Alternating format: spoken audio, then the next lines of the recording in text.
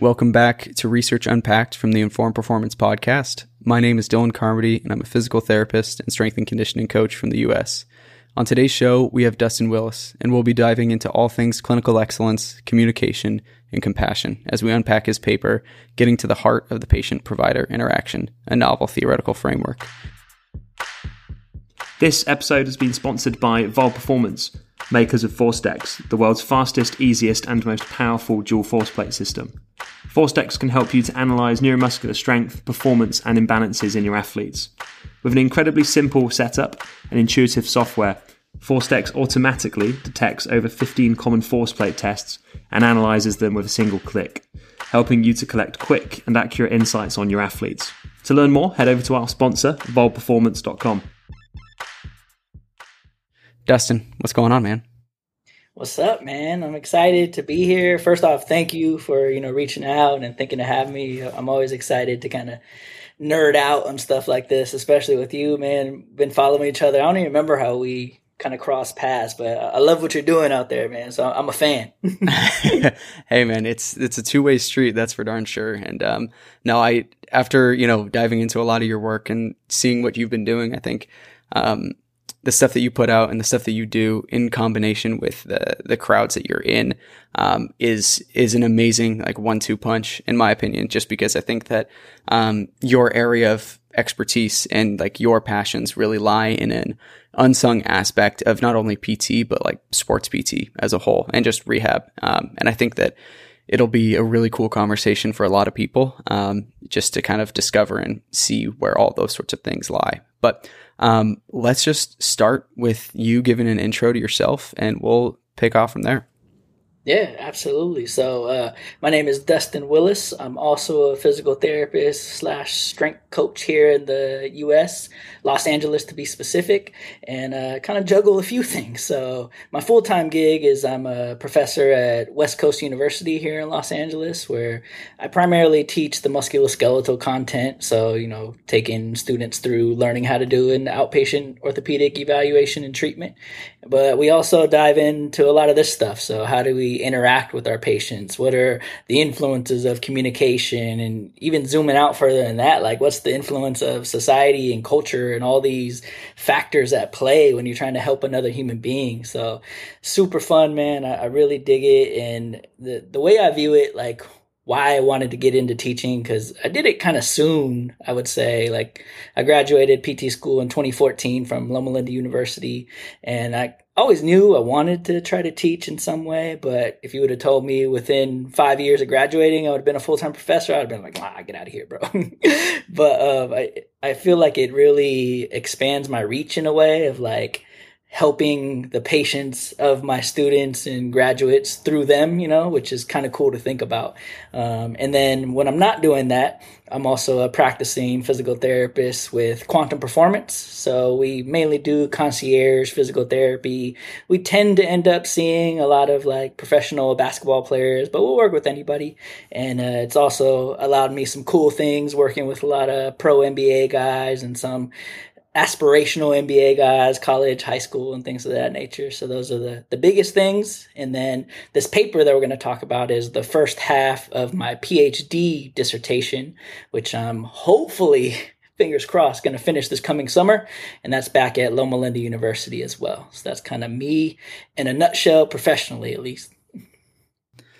I love that, man. Yeah, and the PhD ride is something that I've talked with many people about in terms of just it's a long and arduous process, but I am sure that it's paying off at some point, and it's one of those things where I always attribute a lot of those sorts of things to, when you're talking about getting your PT degree or those sorts of things, like there's a semblance of that you do that not only for yourself, but also so that you can give back and that you can use your skills for others.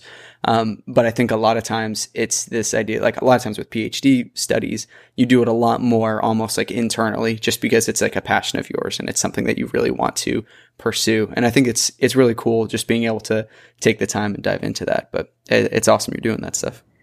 Yeah, man, I was just reflecting on this recently because I actually started this PhD in 2016, which is crazy. So the Loma Linda one is part-time, so it does go a little slower. And then, as you know, because we're Instagram friends, I have a special needs, medically complex son. So I took a year leave of absence with all of his stuff going on. So it's stretched it a little bit more, but I'm like, man, I got to finish this thing before 10 years, bro. Oh, Getting there slowly but surely. definitely. One thing that, being the humble person that you did not touch on that I would love to unpack is your postgraduate, professional education that does not include the PhD in terms of the routes that you took to get there and kind of how those different opportunities molded to, you being the clinician that you are today. Yeah, it's always an interesting conversation for me because I'll get students or whoever saying they want to go the same route. I'm like, do you really need all that? I don't know. But so fresh out of PT school, I continued on with the orthopedic residency, and that was just through a small private clinic down in the San Diego Temecula area called Rancho Physical Therapy. And so I did year-long residency there, and then from there moved up to Los Angeles so I could do not one but two fellowships at the same damn time. I know I'm a little bit crazy, and we'll get into the reasons why for all this stuff in a second. But first up was a lower quarter biomechanics fellowship with Dr. Chris Powers from USC. So I was doing that, and then at the same time I was in Kaiser Permanente, Southern California's sports orthopedic fellowship as well. And then after that, again, reasons we'll get into, I didn't finish. I continued on to a third fellowship and did the Azusa Pacific Human Performance Fellowship. So a lot of it focused on movement, a lot of it trying to, as best I can, get a well-rounded view of a lot of the stuff out here. As you know, there's just so many schools of thought and so many styles of clinicians, and they tend to be siloed, like, well, I'm this therapist, but how do we best integrate all of that was a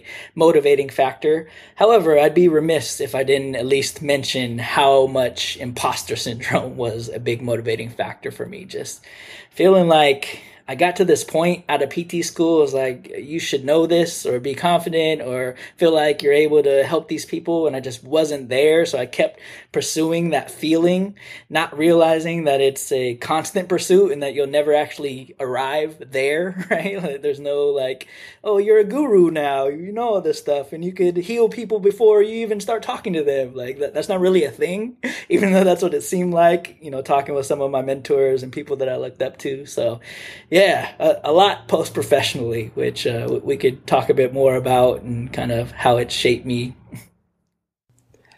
Yeah, man. It's super cool, especially one of the vulnerability that you have in terms of just saying like, what those drivers were for you. But, beyond that, just kind of understanding this idea of, it seems like a common theme that you were looking at through all of your education was this kind of like first principles approach, right? Like what are the underpinnings that I'm trying to find and discover? And, there's a bunch of different routes that people take to try and find those. And yours is quite interesting. I guess this could be a podcast in itself, like in terms of this question, but, from an overarching, maybe like 10,000 foot view, what do you think were the big pillars or some of like the big underpinnings that you learned throughout that entire journey of residency, fellowship? Yeah. Man, I've reflected on that a lot, man, and like how much of it was necessary. How am I going to use this to try to guide future students and things of that nature? And what pieces am I taking and feel like are appropriate to now bring into like entry level DPT education? Because from my perspective, and I did a podcast, man, this was a while ago with the Movement Maestro about does everyone need residency fellowship? And I was like, I don't think we're there right now. We need to raise the floor a little bit and improve the entry level education. Because as you know, being even fresher out than I am, there's a lot that's taught in PT school still that's kind of like, I don't know about this, bro. So, to answer your question, from residency, I think the biggest thing that I took away, or one of the major kind of points that I wouldn't think I was acutely aware of in the moment or even immediately after, but now that I've had some time, was the importance of structure when you're first learning something out, and having a framework to work within. I think, just maybe influenced by some of the people I learned from, my style was more free flowing, which can get a little chaotic, and you can get lost in your thought process without that structure to snap back to when you get lost, right? So that was the big thing from there, with the second thing from that being the importance of having a sound reasoning process. Like you can't jump to conclusions. You have to check yourself and do your due diligence with these things and try to prove yourself wrong, right? The goal is to ideally be less wrong as we go along. And I think those were even further refined, probably to the level that they should be in the Kaiser program. And of course, I'm biased, but I can't speak highly enough about the Kaiser programs. One of the first in our profession in all of the country. They've been going strong with residency fellowship for like 30-something years now. So just the basic reasoning structure and all the heavy hitters from all these kind of different schools of thought that they bring in and expose you to was huge, huge, huge.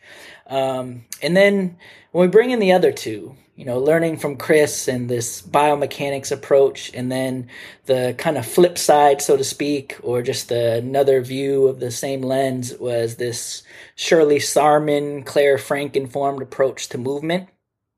And really just getting the ability to compare and contrast them. Like, Shirley / Claire are big on, the art of things. Like, what does movement look like to the nitty gritty details? And Chris is more, what does the science say? Like, what's on the tape, the recording, the measurements that we've taken, and how can I take what I felt was most valuable from each of those and kind of create my view of things. I'd like to highlight a transformational moment during that last fellowship with the Azusa Pacific one. I was with Claire Frank, who's a good friend and mentor. And it was one of those moments where I got lost, right? In front of the patient. I don't know what the heck I'm doing or what direction to go. I'm just looking at her like a deer in the headlights. And she just kind of had this coming to Jesus talk with me. She was like, Dustin, I know you know what Chris Powers would do, what I would do, what this person would do. What would Dustin do? And I was just like, I don't know, Claire. But that was huge for me, because I was just, following all these people's trains of thought rather than making it my own. And I think that's really when things started to click and I started to evolve into who I view myself as now today. That's amazing, man. It's funny. So a background, I guess, in terms of myself, I've played some type of instrument or been some type of involved with music for, I don't know, since I was probably 8 or 9 years old. And so, I've been obviously big in terms of listening to a bunch of different areas. And the last 5 or 10 years, I've probably been on a big blues kick. And so, okay. Listening to different interviews with artists, one kind of thought process has come up where, this one individual, when they were asking hey, how did you develop your tone and all those sorts of things? And it was the thought that they came up with was I'm never going to play like Eric Clapton, like B.B. King, all these greats, right? But the way in which I develop my tone is by trying to emulate them, right? Because you'll never be them, but by sprinkling in a little bit of your influences and by understanding hey, I know this is what Dustin would do, or this is what I know that Shirley Sarman would do, and making sure that all of these processes fit within your model and make sense to you has been one of the things that I've always harked back to and been okay, who are my influences and how does that define how I can approach things that make sense to me? Absolutely. That's exactly what it was, man. Because up until that point, I was really just doing my best imitations of all these people I was learning from, right? And I wasn't taking that next critical step of, all right, how do I make this my own? Yeah, I could try on and see how this feels, but it's still them. It's not me. I need to make it me. And I think that was when light bulb, because even then, right, I had already started the PhD when I was in that fellowship, but I was already thinking, all right, what's the next thing I'm going to do? What's the next learning structured program that I'm going to pursue? I'm going to do a 4th fellowship, all these crazy thoughts. But with that, it was really when things started to turn and I started to realize, all right, how do I search out first principles and find the connection behind all these different things and different ways that people view stuff, and like you said, make it my own. Most definitely. And I guess in in terms of transitioning and how you've made things your own. I'll be more direct with this question, but within the area of elite sport, there seems to be a large disconnect when it comes to treatment and compassion from a practitioner standpoint. Why is that? Like most things, it's probably multifactorial, right? There's probably a lot of influences going on, some of which we're probably not even aware of yet. But the biggest factors that at least I see play out or have experienced thus far in my career is one, at that level of athletic performance, everyone's hunting for that little bit of edge, right? So with that little bit of edge can honestly make a huge difference for an athlete because they're already at such a high level. So it just amplifies these things that they try to do or try on to see if they could get a slight edge over someone else. So it really amplifies the perceived importance of, the quote unquote hard skills or these things that we need to learn in terms of performance, strength and conditioning, all these other factors. So I think that gets amplified, and maybe rightly so, right? But I think the problem lies when it amplifies at the expense of these other factors at play in terms of connection, compassion, and really trying to go there. Another factor, especially once we get into the professional realm or nearing professional realm, is there's so many cooks in the kitchen, right? Like these athletes are interacting with, I don't know how many different stakeholders involved in trying to optimize their performance. It makes it hard for them to open up and want to connect with any of us because you're just another face in a sea, in a crowd of all these faces of people that they interact with. So there's almost like this additional barrier that you have to try to break down and show them you really care. Those are the two biggest things that initially come to mind when I think of like why this is downplayed. The other thing is, when you think of from a zoomed out society view, right, this isn't something that is quote unquote sexy in our world, right? Everyone wants to learn the best exercise for these things or the newest skill to help these athletes.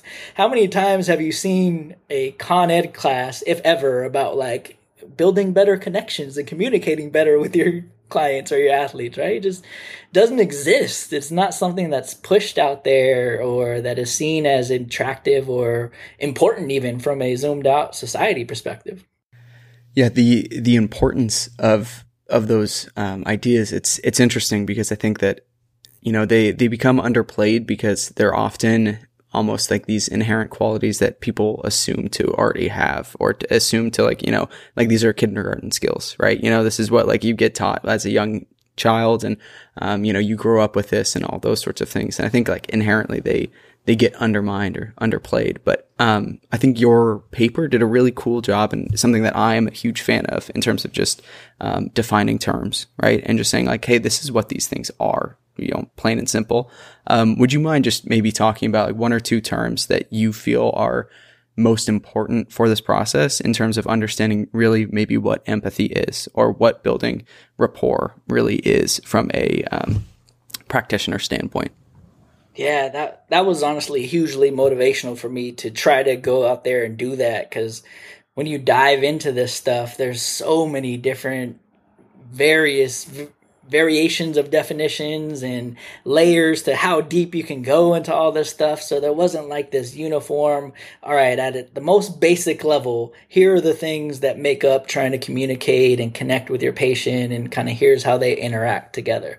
So that was a big piece of why I did this. I think back to something the late, great Kobe Bryant said and something that I mentioned earlier throughout my process of coming to be who I am is the importance of structure. Right? Like he says something to the effect of creativity really is derived from having a structure that allows you the freedom to interplay once you define the limits or the kind of key components of what it is you're trying to do.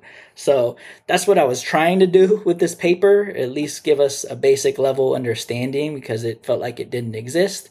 But also acknowledging that, any model or kind of means that we use to understand something is always limited, right? I got to credit the great Scott Morrison from kind of opening my eyes to that you think of a map, right? a map actually isn't a true representation of the world, right? It's false. It's not accurate. It's not to scale. It's not all these other things, but it helps us navigate the real world. So that was my goal. And when I think of the terms and trying to define them, I think the biggest two that jump out to me are empathy and compassion, right? Because they're used interchangeably, even when trying to dive into the literature and figure out, all right, what's the importance, or what do these things say about empathy and what do they say about compassion? They'll use the two terms the same way, and it's like they mean the same thing when we maybe intuitively know that that's not true.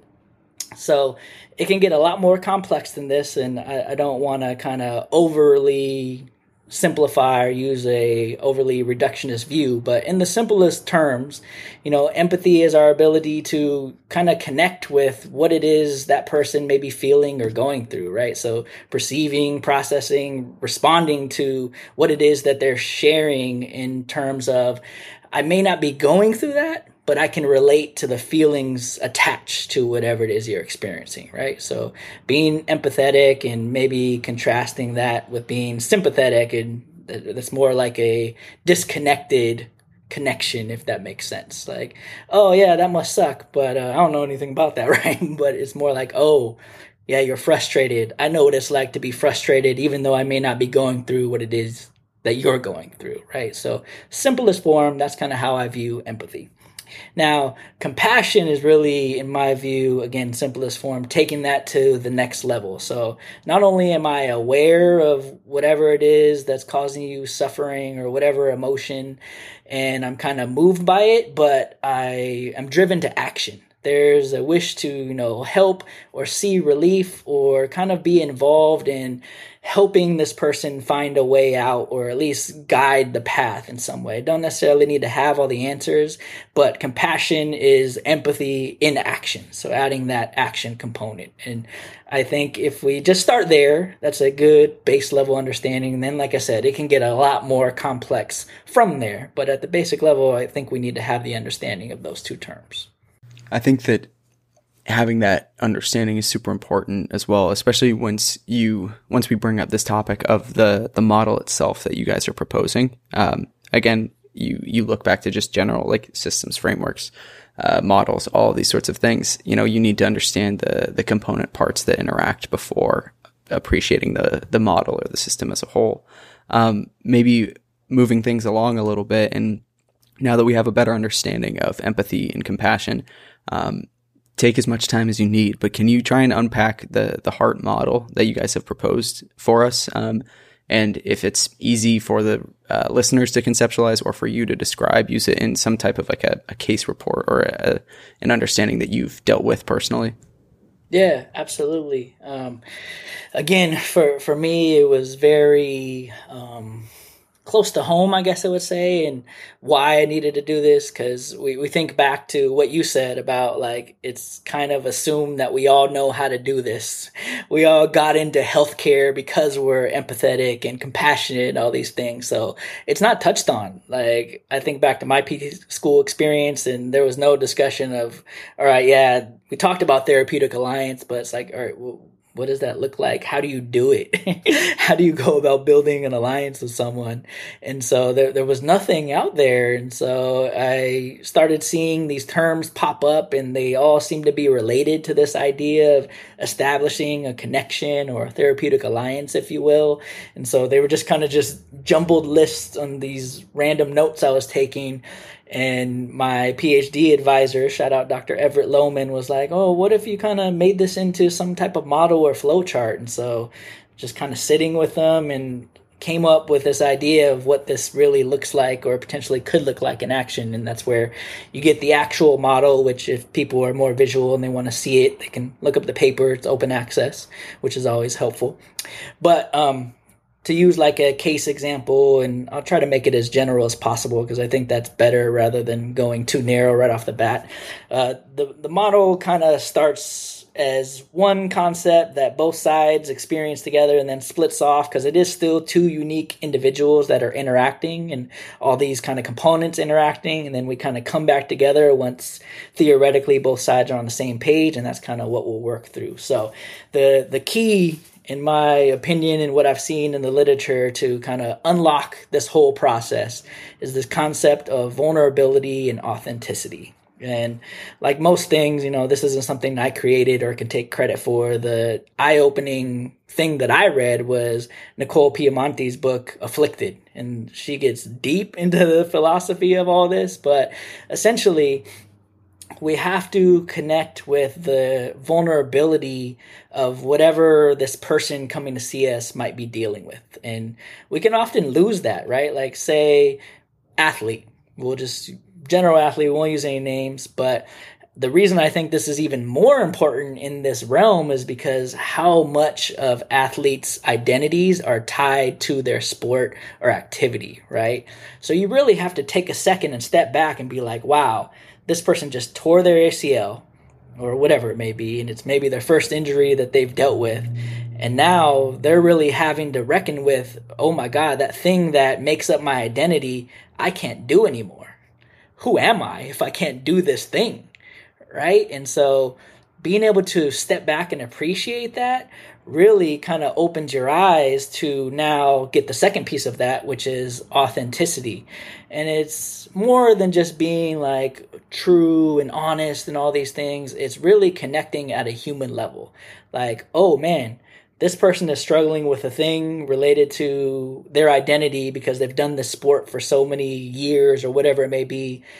How can I relate to that? So we're almost skipping ahead to empathy in a way, right? And kind of unlocking a little bit sooner, like, oh, wow, I can see how that could be tough. Let me take off this mask of how maybe I think I should be presenting myself or what I've been told in terms of how I need to present myself, and truly just connect with this person on an authentic human level, because we're both human beings that experience suffering and run into all these roadblocks, and not to get too morbid, but eventually we'll die, right? Like, we got to go there in a way. So that's huge, in my opinion. Like I said, it's the key that unlocks everything.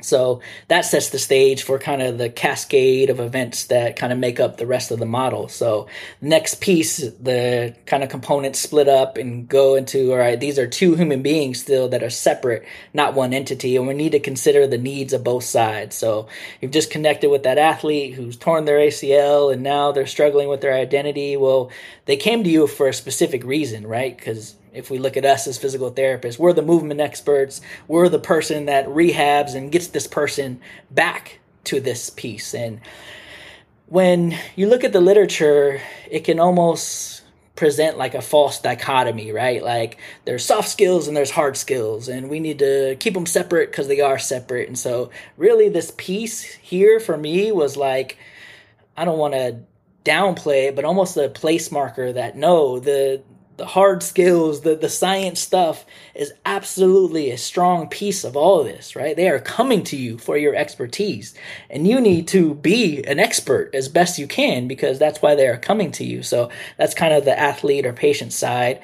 And on the flip side, the provider side is either acknowledging all the work that you put in, all the time, all the hours, all the studying, but also continuing to do so and continuing to keep yourself honest and still pursuing that excellence so that you can meet them there and be that clinical expert and show off all the things that you've learned and why they come to see you. So I wanted to make sure that was a part of it because it's often like seen as two separate things, and it's all woven together, especially when you look into some of the literature that like surveys, patients and what are they looking for.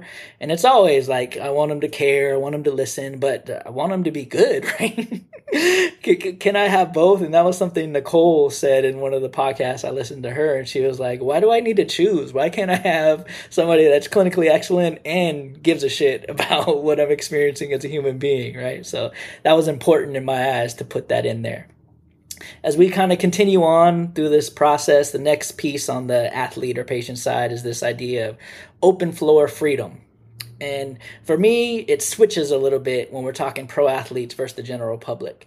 When you think of general public, you think of the structure of our healthcare system and how for lack of better expression, is kind of jacked up, right? We're expected to see more and more people, less and less time for each individual. So when you look at like how much time does a patient get to talk to their provider and kind of tell them about what's going on? Well, depending on who you read, it's anywhere from 11 to 23 seconds before they're interrupted. And like the provider's like, yo, we got to keep this thing rolling. Like, that's cool, but here's what I need to know. It's like, bro, like, they have the answers. They're the expert on them and their lived experience. We need to allow them the space to express what it is they think is going on. And there's this cool little, I wouldn't call it a meme, but I use it to get my students' thoughts kind of spinning a little bit, where it talks about how we as providers often kind of be like, oh man, they use Dr. Google. Here they come with all this silly stuff that they think is right. And the provider is like telling the patient like, hey, don't confuse your Google search with my X amount of years of schooling. But then the patient responds with, hey, don't confuse your 1 hour lecture with my 10 years of dealing with this thing. And it's like, whoa, all right, both sides have a point, right? So we got to acknowledge that. The reason I say it switches with athletes is because of something we mentioned a minute ago, where there's just so many people that they are interacting with, right? And so it's not that they don't necessarily have the open floor. They've almost had it too much, right? They've seen 15 people for this one problem. So the small little switch I would make there, and from the provider perspective, it's still about actively listening and giving them the floor. But we have to explore, what are their beliefs about what's been going on? What have they been told by all these 15 people about what their problem is? And what do they think needs to happen for them to get back to doing what it is they want to be doing? So there's some nuance that, like I said, I think switches and comes with the limitation of trying to create a model, but that was an important distinction I think was helpful for us to talk about. Then from there, so if we've given them the floor to explore beliefs, say what they think is going on, all that stuff, the next thing that really from a patient or athlete perspective is they want to feel like we understand them, right? And so my students will laugh because I always reference movies that are getting older and older as the years go by. So one of my all-time favorites is Step Brothers. Please tell me you've seen Step Brothers, Dylan. Okay, you're acknowledging. Oh, of course. Top five, for sure. There's the scene where they start going to therapy, right? And so Will Ferrell's on the couch and the therapist is like, tell me about your parents' divorce. How old were you? And he says like 13, I think, or something like that. And then she goes, oh yeah, that's a tough age. And he's like, yeah. And then it really hits him. He goes, yeah. And that's when he's like, I love you. Right? But he felt understood. He felt seen. And that's what our patients are looking for. Even if we don't fully understand what it is they're going through, and that's where the provider side of it comes into play. It's this idea of emotional intelligence, being able to identify the maybe sometimes unspoken emotions that are tied with a lived experience. Like for me, right? I'm a caregiver for my son. Like, oh man, that must be exhausting. Like, yeah, dude, I'm burnt out, like, right? Like that's big for someone interacting with me to acknowledge how hard it is to be a full-time caregiver with no end in sight to the need for caregiving, right? So that's kind of the next piece. And for athletes, I do believe it's still there. They want to be heard and understood and seen and maybe even amplified because of what happened or we discussed on the previous step, that they've seen 18 people for this problem. And it's like, do any of them really care or understand truly what it is that I'm feeling or going through? I don't know. Maybe I'm just going to close off and not really give them a chance to connect with me. And so, again, not to speak into my biases, but why this is even more important when we get into the pro sports world. So from there, we can take that understanding a step deeper, I think. And when you view from the athlete or the patient, it's all about feeling validated, right? When you think about being validated, it's not necessarily that your view or what it is you're experiencing is true or right or scientifically correct, right? I just think of the classic, I'm going to pain science education this person, right? And it's like, you almost invalidate the person if you go there too soon and you start talking about the brain and they're like, whoa, hold on. Are you saying this is all in my head? Well, technically, I guess, but it almost creates disconnect when you start doing that, because you have to validate, not only do I understand, but man, what you are telling me about, or maybe not telling me about, the feelings you're experiencing are valid. Like, I get it. I would be frustrated or exhausted too. I would be lost and not know what my identity is if I played basketball for 20 years and now I've got my first serious injury and I don't know who I am anymore. Man, I get that. And that is really where emotional intelligence goes to that step deeper that we kind of already defined of empathy. Like truly connecting with and understanding what it is that someone is experiencing.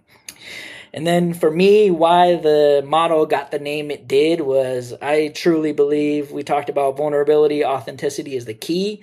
Compassion is the literal and figurative heart of this whole thing. When you have that level of understanding that we just kind of outlined down, and now you combine, all right, I got my training, I got all these things that I've learned how to do and want to be able to do. Let us discuss how we're going to go about helping you get to where it is you want to be, which is huge for the athlete, right? Because they need to know you are not only can relate to them, but are on their side and willing to do whatever it takes to help them. So that's a big piece why I think this is the literal and figurative heart of this whole model. And that is where things kind of come back together, and not to take away from the fact that you're still two separate humans kind of living different experiences, but now we're on the same page. We're on the same team. We're going about this together, and we're going to make all these decisions together because we understand one another so well from there. Right?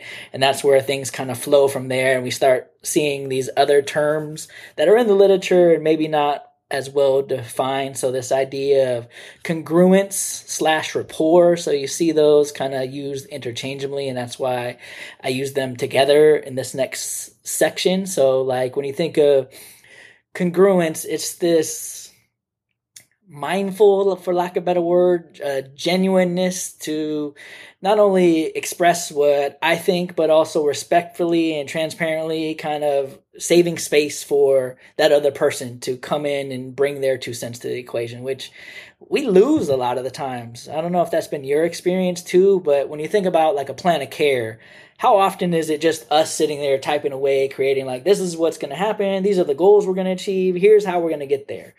And I think it's even more important in athletes because they almost kind of automatically defer to, oh, you're the expert, whatever you say, right? Like I just had that experience with the NBA guy the other day. And I'm like, well, true, I am the expert, but you're the expert on your body and what's going on in your life. So I need to consider that too. So making sure we have that, even though we're kind of on the same page connected.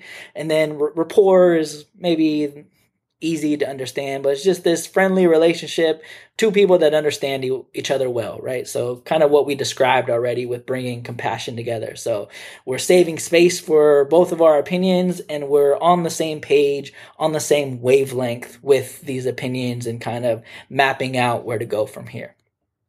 So once we have that congruence and kind of rapport, connectedness, now we start to build confidence / trust in one another, right? So those are pretty easy or straightforward definitions. So just faith and belief that the other person's going to act in a right or proper way, and we can kind of trust them. So assured reliance on just that. They're going to kind of make all these decisions, appreciate what we have to say and what's going on for us, so that we can continue to the last piece, which is this idea of concordance or shared decision making. So it's all getting here. And really, if we want to define this even better, maybe I would say, shout out to Eric Mira, but this is the idea of true informed consent, right? Like I am informed on what we think is going on, all of my available options.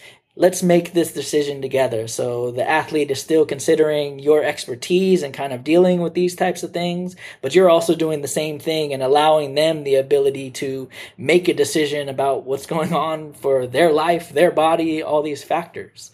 So that's kind of the core of the framework. If you pull it up and look at it, you'll see these kind of little arrows on the outside talking about reflection, because without reflection, how do we really know or have a checks and balances in place to say like, all right, how am I doing on these fronts? And so it kind of happens in real time, maybe faster than we're able to process, but also after the fact. And that's where the true magic happens in my eyes. Like, all right, how did that go? How was I in terms of being vulnerable, authentic? How was I in terms of appreciating my clinical expertise, knowledge? How did I do in terms of active listening? So from the model, you just see reflection going from compassion back to the start, but it's really occurring at any step in this process, or even at the end of the process, going back and looking at all these pieces kind of individually and collectively. And then the last piece is just appreciating, well, how are all these things being communicated? And so we think about what we're saying verbally, how we're presenting ourselves visually, and how much of a factor that is, which we probably underappreciate. Physically, in terms of like the importance of human touch and all these kind of what we would maybe say foo-foo stuff we see out there in the world of pro athletics. Well, why are they effective, or why do athletes kind of come and request them? So there's a lot to unpack there. Then, of course, the emotions that are being communicated, a lot of times interwoven between all the other modes of communication that we're discussing. And then the last piece is this intuitive piece. And for lack of a better term, I kind of put it here as a placeholder, right? Because when you think of something like the placebo effect, really it's oftentimes things that we don't fully understand just yet, right? So as we begin to learn more, then we realize, oh, that wasn't necessarily placebo, but there were these contextual factors of A, B, and C. So, and then just how much of interaction can be just like this gut feeling, like this is what I'm feeling, and maybe I can't really explain it or don't know the reasons why yet. So I wanted to hold space for that, because as we start to learn more about psychoneuroimmunology or endocrinology, we start seeing how much the human experience really is like this, not necessarily a body, or we always hear the car, like a car breaking down, right? But it's this interconnected system of all these things that are always at play and influence each other, and we still have so much to learn in that realm. So that's kind of why I kept it there. And I feel like I've been talking for an hour, but that's the motto. Oh. Dustin, I think that was great, and I think it's super helpful to just hear the model pretty much laid out, right? Because like the model outlines, it gives people time to reflect on it, right? And iterate and think about it. One thing, as you were describing it, that I was thinking about was we had talked before about this idea of like a first principles approach. And it's quite funny, because even though a lot of times when people hear that, they think about a lot more of those like hard skills of like, like the technical things about rehab. This model is very similar. And what you just said was essentially, you as a rehab provider defining your role, defining expectations, establishing rapport, right? And doing all the things that we know are important from a first principles approach, building that therapeutic alliance and understanding, making sure that there's a shared decision-making aspect to this. But I think that it's so important to just acknowledge that, I think, because oftentimes we as practitioners like to think about a certain concept in its own box of where we learned it and not be able to apply that to something else. And I think that this model is a perfect example of how you can apply your first principles approach that we talk about from a tactical and technical standpoint into this more vulnerable space. Yeah, I couldn't agree more. And like I said, that was a big driving force for me. Was I wanted to create some form of structure that we can begin to give people the creativity to expound upon or dive deeper. I'm not here to say this is the end all be all, this is how it has to be, and this is the only way you're going to build a connection with your patients. Absolutely not. I'm not even saying it's perfect or that it's not missing some things, because like we discussed at the top of this, all models are missing something or inaccurate at their core, right? I'm just trying to give us a starting point. Like, all right, here's what it seems makes sense from a kind of flow and what the literature says of all the key components. How can we now, using the structure, help us better prepare entry-level clinicians or even clinicians already practicing to do this in a more structured way, because having that structure is really what allows us the freedom to then be creative and deviate and see kind of what other areas maybe need to be explored a bit more. Mm-hmm. Yeah, you're creating like the guardrails for exploration, which I love.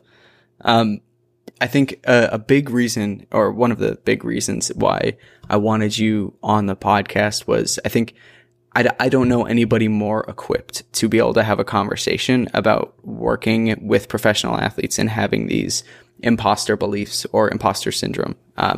I would love to just kind of riff a little bit just on how you have had personal experience, or what advice you may be giving to either people currently in the pro sport area, or people navigating and trying to get into that area, in terms of, working with these imposter beliefs and trying to reconcile those as they work with these athletes. Yeah, it's funny because we talked about it at the top, and a big driving force for why I did all the crazy stuff post DPT, right? And you would think like, oh man, he's done all this training, he's got it all figured out, right? He knows all the answers. I see why these athletes are going to work with him, but that's not reality. And something that, again, I had to kind of get awoken to was this notion of there's not a destination that you arrive to where you have it all figured out and then you have all the answers. This is a constant journey where you're constantly refining your lens, refining your first principles, refining everything, because science, its nature is inherently unstable. It's constantly changing, right? So there could ever really be a way to arrive at that point realistically if we truly are being scientific in nature.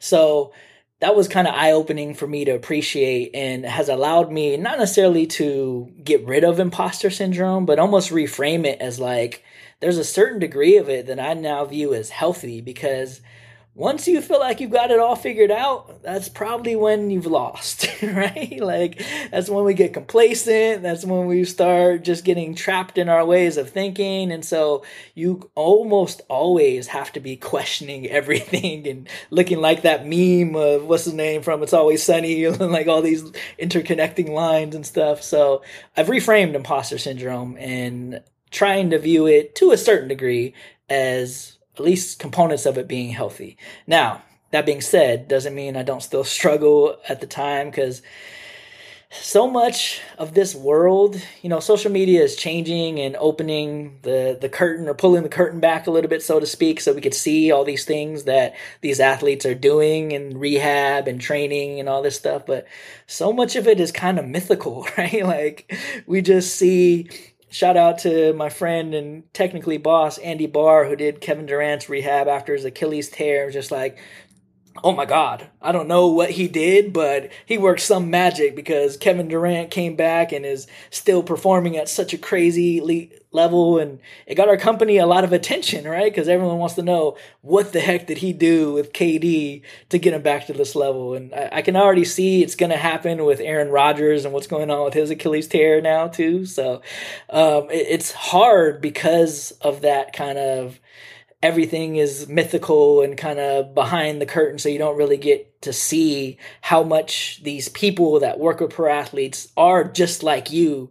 For whatever reason, they just have been blessed with these opportunities that maybe if you want, you haven't got to yet, or you just haven't known how to put yourself in the places to get those opportunities.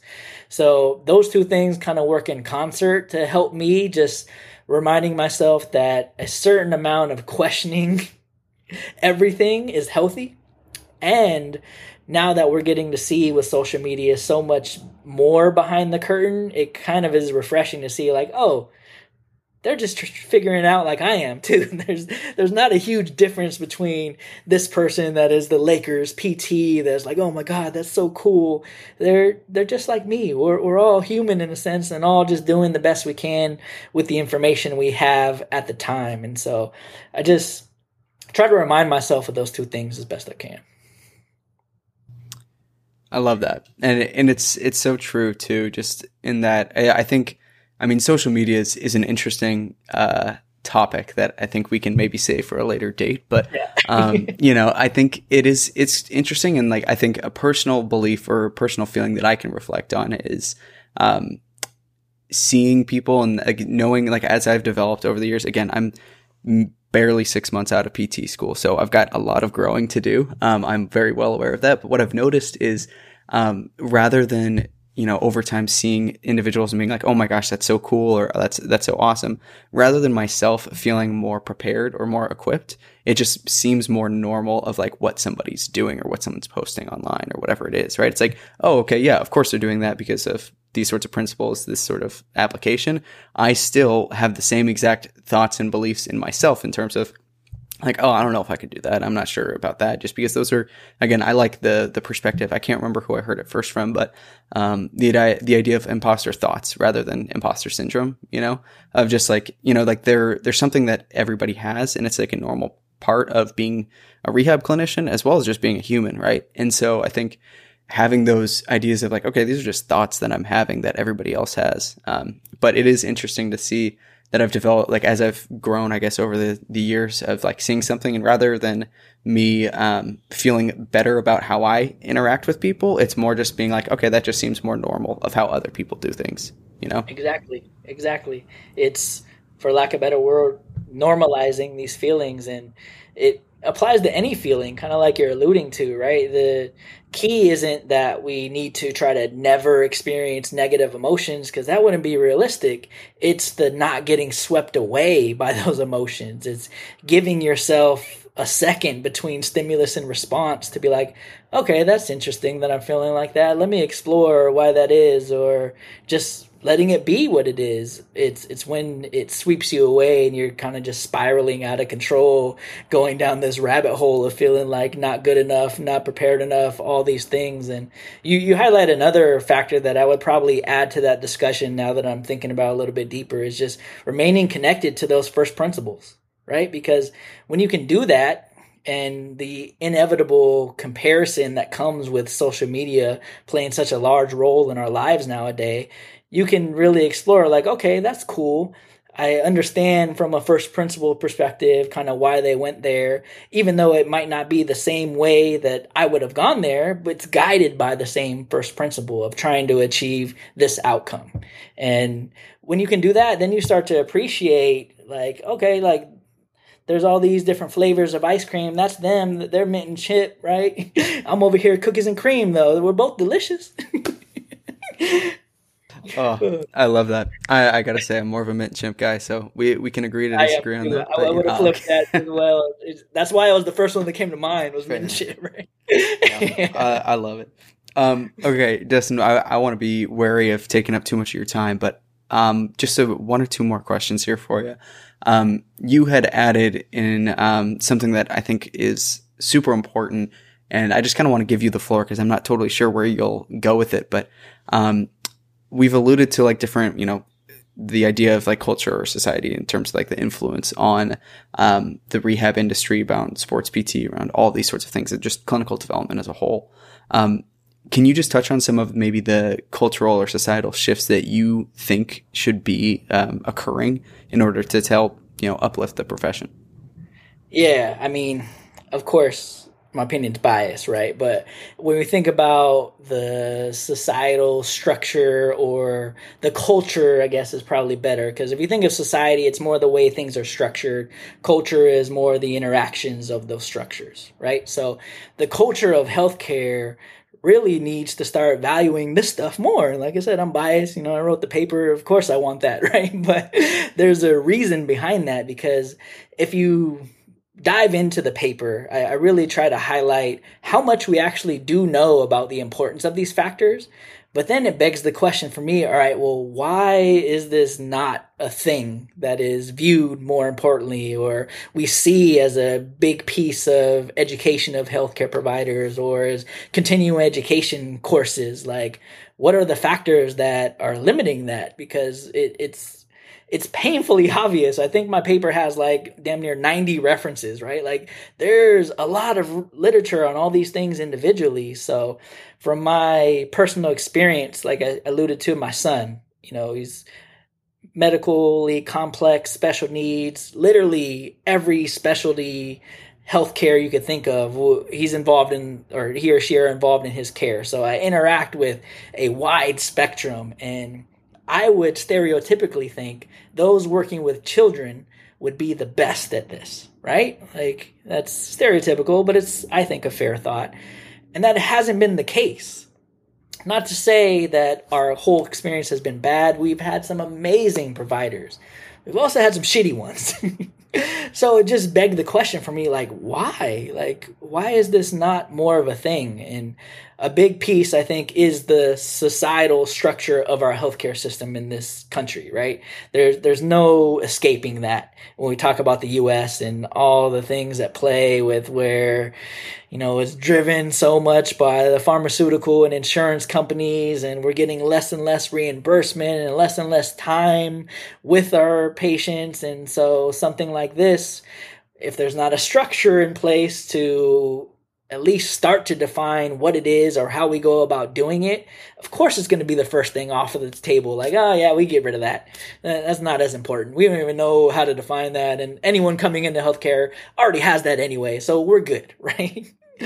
So that's the biggest thing that I would say I think a shift needs to occur, and it kind of involves society and culture. When we look at professional athletics, it's almost worse, I would say, right? Like, that was kind of what started this whole conversation, is like, when you think athletics, probably the last thing on your list is like, oh, I need to be compassionate and empathetic and caring with this person, right? Because there's such a huge search for that little thing that is hopefully going to make a huge difference in that athlete because they're so highly trained. And again, because of all the factors that we've already discussed, they have so many cooks in the kitchen, all these factors at play, so many stakeholders involved in the process, right? If you're the PT, you're dealing with a head coach, a strength coach, a ATC, the agent, their family, all these people involved in the process. And it's like, it can get dizzying for us. So imagine what that athlete feels like. So if they have additional walls up, be like, oh yeah, there's just too many people here, I need to protect myself, I'm not going to let anybody in. It, for me, amplifies the importance of this within the culture of professional athletics, because you know what the best exercise is for ACL rehab or whatever X diagnosis we could come up with? The one your patient is going to do. And why do they end up doing something? Because they believe in it and or you, right? So when you can establish that connection, it opens up everything else. Without it, you are fighting an uphill battle. No matter how good you are at what you do, it doesn't matter if they're not going to do it or at least be bought in, connected with you. And so, yeah, without talking for hours, those are kind of how I view society and culture on a large scale, but within the kind of professional athletics world. I can't think of a better way to wrap this up. That was awesome.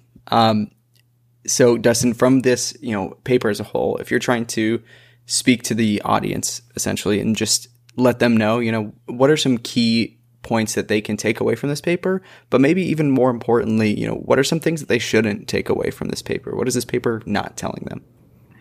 Yeah, if anything, I would hope that it is providing at least some semblance of structure for people to start to understand what makes up these kind of loosely defined terms that we get tossed around all the time. In our world, a PT therapeutic alliance is probably the biggest one, right? We say it all the time, but do we actually know what it means? Maybe you do if you've read some of the papers, but even some of those definitions are like, we could probably be a little clearer with this. So the biggest takeaway is hopefully it starts to outline, at least at the most basic level, these are the components that make up trying to establish connection with my patients and being able to communicate well with them. What I don't want people to take away from this is that, again, it's an end-all, be-all. This is the only way. This is a way. Literally just dove into the literature, had all these notes of all these concepts, and put it together in a way that made sense for my brain. And that's what you have on the paper here. So it's not to say that other papers that maybe try to do this in the future are better, worse, or the same. Hopefully it builds from this and makes it even better. That would be the goal, right? Is as time goes on, we start to have a better and better understanding. And to my knowledge, this is the first time something like this has been done. So yeah, I expect it to be incomplete and need a lot of work in the future, maybe even by me. I don't know. We'll see what happens. But don't think that you can't question this. Don't think that it's going to be a perfect representation of everything that goes into interacting with another human being, because there's just so much nuance and detail and probably a lot that we don't even understand fully just yet. More room for part 2 of the dissertation, I'm hearing. Yeah, I mean, maybe part 3, because part 2 is really what started this whole process. So like one of my dissertation committee members did some pretty cool research about the healing effects of laughter. So it makes me think of the movie Patch Adams, right? R.I.P. Robin Williams, one of the greats, and just why laughter is so therapeutic. So he took blood samples before, during, and after people watched, like it was like a stand-up comedy routine or something, and saw that it changed some biomarkers of stress. So from there, I was like, well, what if we could show the same thing happens when we are compassionate, empathetic, caring with our patients? So I'm not taking blood samples because, this day and age, people aren't as willing, but we're taking saliva samples and seeing what happens or what the relationship is between how the patient rated the provider rated themselves, and those biomarkers of stress we find in the saliva. So that's actually part 2, and then maybe from there expand upon or improve the model in later versions. That sounds super interesting, and I will definitely keep my eyes peeled for whenever that comes out. But hopefully this coming summer, man. Dustin, I just got one last question for you, a little bit more just lighthearted. Knowing our audience and also knowing your background and expertise, in pro sport, sports science, S&C, all of those sorts of things, who would you recommend as a future guest on the show? Oh, man. And this is where I'm going to show my ignorance, because I don't even know everyone that you've already had. So if I say someone that's already been on, my apologies. But, man, who am I? We've already mentioned some people, right? So Eric Muir has been a huge influence on me, personally, professionally. He's doing that cool elite rehab basketball conference, which I went to the first one this past summer in Vegas. If you're looking to get in the basketball world, I highly recommend it. And he's just a wealth of knowledge that has shaped so many of us, probably yourself included. Has he already been on? No, not yet. And okay. We'll be working that angle for sure. Yeah, Eric for sure. I've mentioned Scott Morrison, who his sloptimal loading course really kind of opened my eyes to viewing this idea of optimal and do we really need to get there. So that's another kind of big player for me. Oh man. Recently, I've kind of been into, or at least following, the work of David Gray. So David Gray's rehab stuff, his Achilles program is pretty legit, man. I've dealing with some Achilles tendinopathy myself and been trying it out. We tend to try things out on ourselves first and foremost. So he'd be a good one. The homie Andy Chin is doing some good things with his movement, physical therapy, performance. Man, I feel like I'm forgetting so many people. I don't want anyone to get mad at me, but those are the first names that popped to mind, man. Yeah, no, that's awesome. I think the only person I think that we've had on from that was Scott. So definitely got some people that we can chat with, and I appreciate the recommendations. Dustin, thank you so much for being on. I think this is a new perspective for the Informed Performance crowd. And I think it'll be one that's well received. And, I think a lot of people will have a lot to take away from this. So I really appreciate your time chatting with us. And, wishing you the best of luck. If there's anything that, people can do to reach out to you or connect with you or anything like that, feel free. Let the people know. Yeah, well, again, bro, thank you so much for reaching out and setting this up. It's been a privilege to chat with you and kind of share my perspective and what I've created to hopefully help people, help their patients and all that stuff. So if people want to reach out to me, I'm probably the most active on Instagram. So at D Will of the 9. So D Will of the 09 is my handle there. You could also email me. Probably my teaching email is the best. It's kind of long though, so it's DU, like the first 2 letters in Dustin, DU Willis at westcoastuniversity.edu. Those would be the 2 easiest ways, I would say, for people to get in touch with me. Perfect. Well, Dustin, I really appreciate your time and wishing you the best of luck. Thanks, man. Right back at you, bro.